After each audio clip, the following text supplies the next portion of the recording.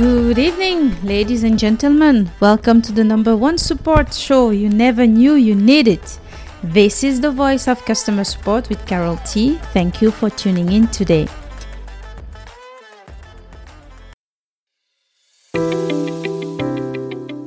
This is the voice of customer support. Now it's time for our next segment, Reflection Time with Carol T.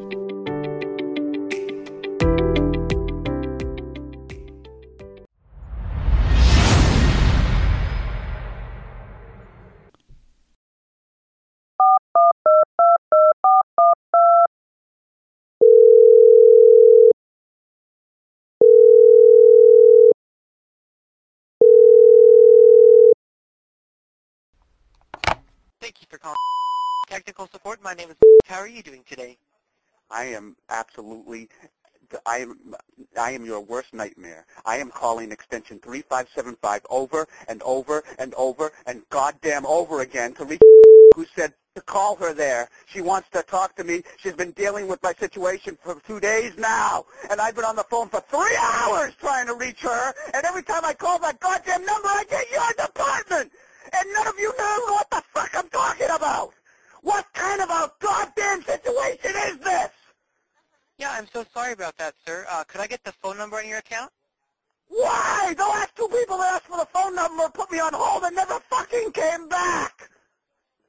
So I would ask you why?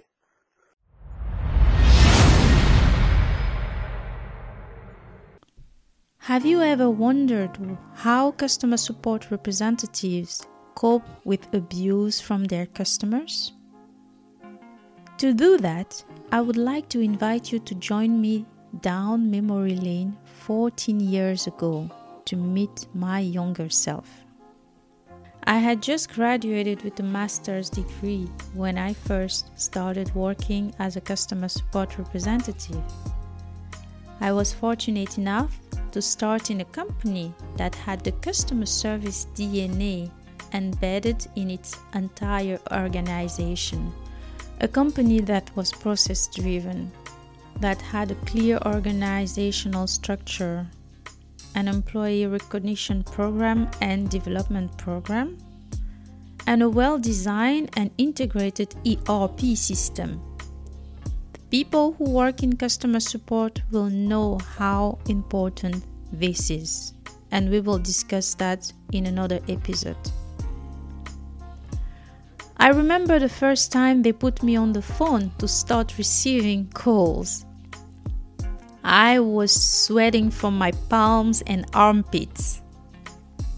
My heart was pounding and my stomach was so tight that I refused to eat any breakfast that day.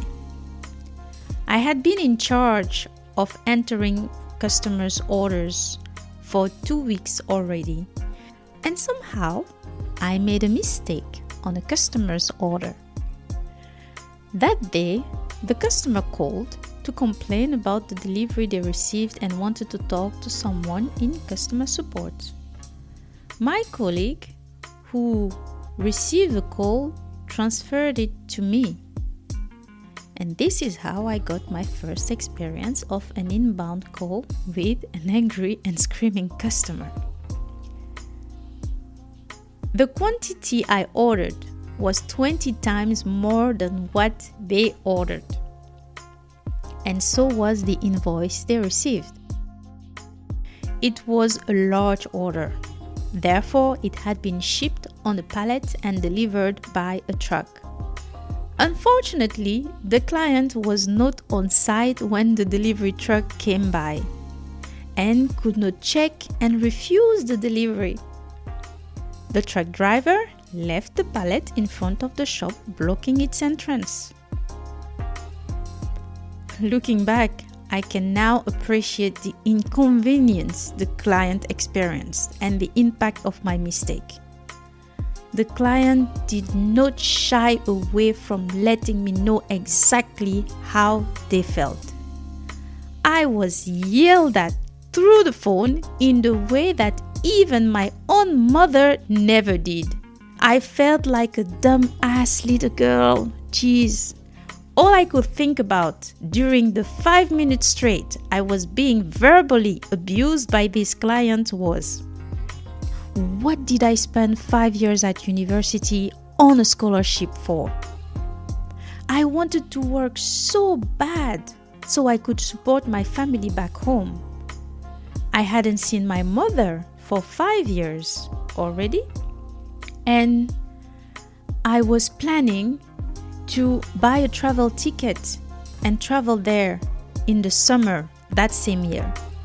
Therefore, I had to do everything that I could to keep this job. So I stuck to the script.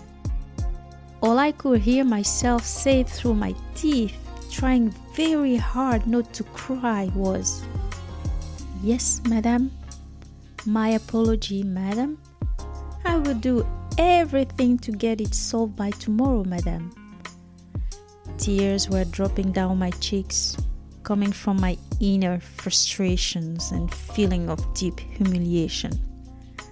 At some point, my manager came and stood next to me, and I hurried up to wrap up my call. My head bent down in an attempt to hide my tears from her sight.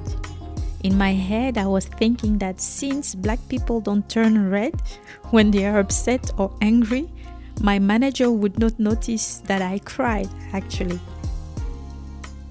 I was wrong. She could tell I was upset. And she calmly comforted me and asked me to take a break, which I did, because I needed it. This was my first experience dealing with an abusive client. Unfortunately, it was also the premise of many years of intense stress and multiple cases of abuse of different types. Indeed, abusive calls and even emails from clients are common in the world of customer support.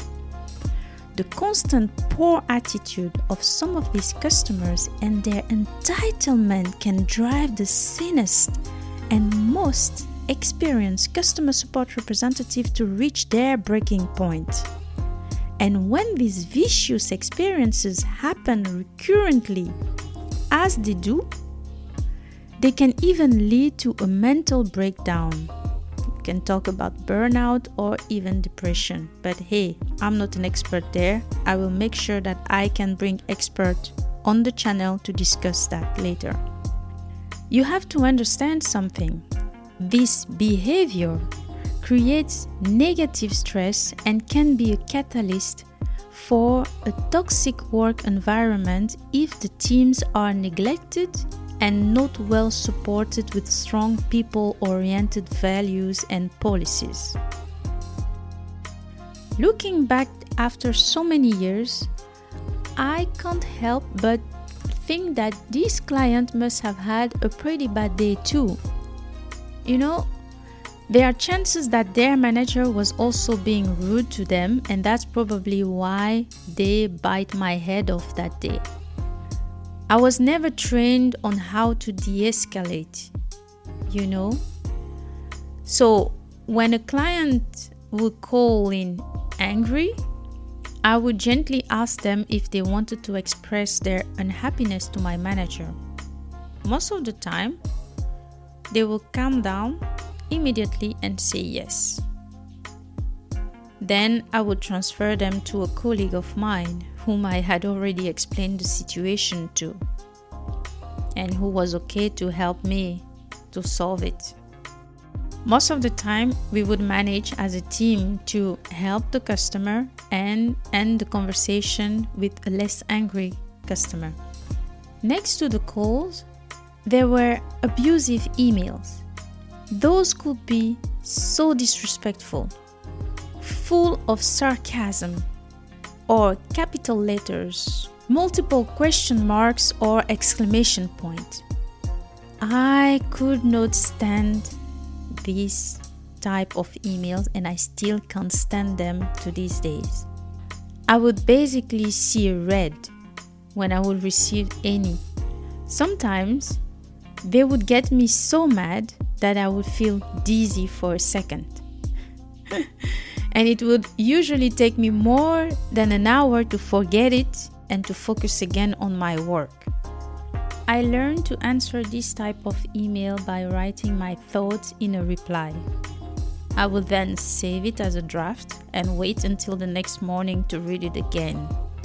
Doing so forced me to only focus on the solution I could bring and not on the disrespect I experienced. But also, I was able to vent and analyze my own reaction, asking myself how I would feel if I were the one receiving that email, and what purpose was this email supposed to serve. This is how I learned what a professional customer support representative is. Of course, there have been times when I just could not keep my mouth shut and spoke my mind about how I felt, and it felt good at the moment, but I felt ashamed of myself the very next day. You have to understand that the role of customer support representative is all about empathy shown towards customers in order to build a positive experience for the latter. But I can't stop wondering, why could it not be both ways? This was the Voice of Customer Support with Carol T. Thank you for listening and see you next time. Bye bye.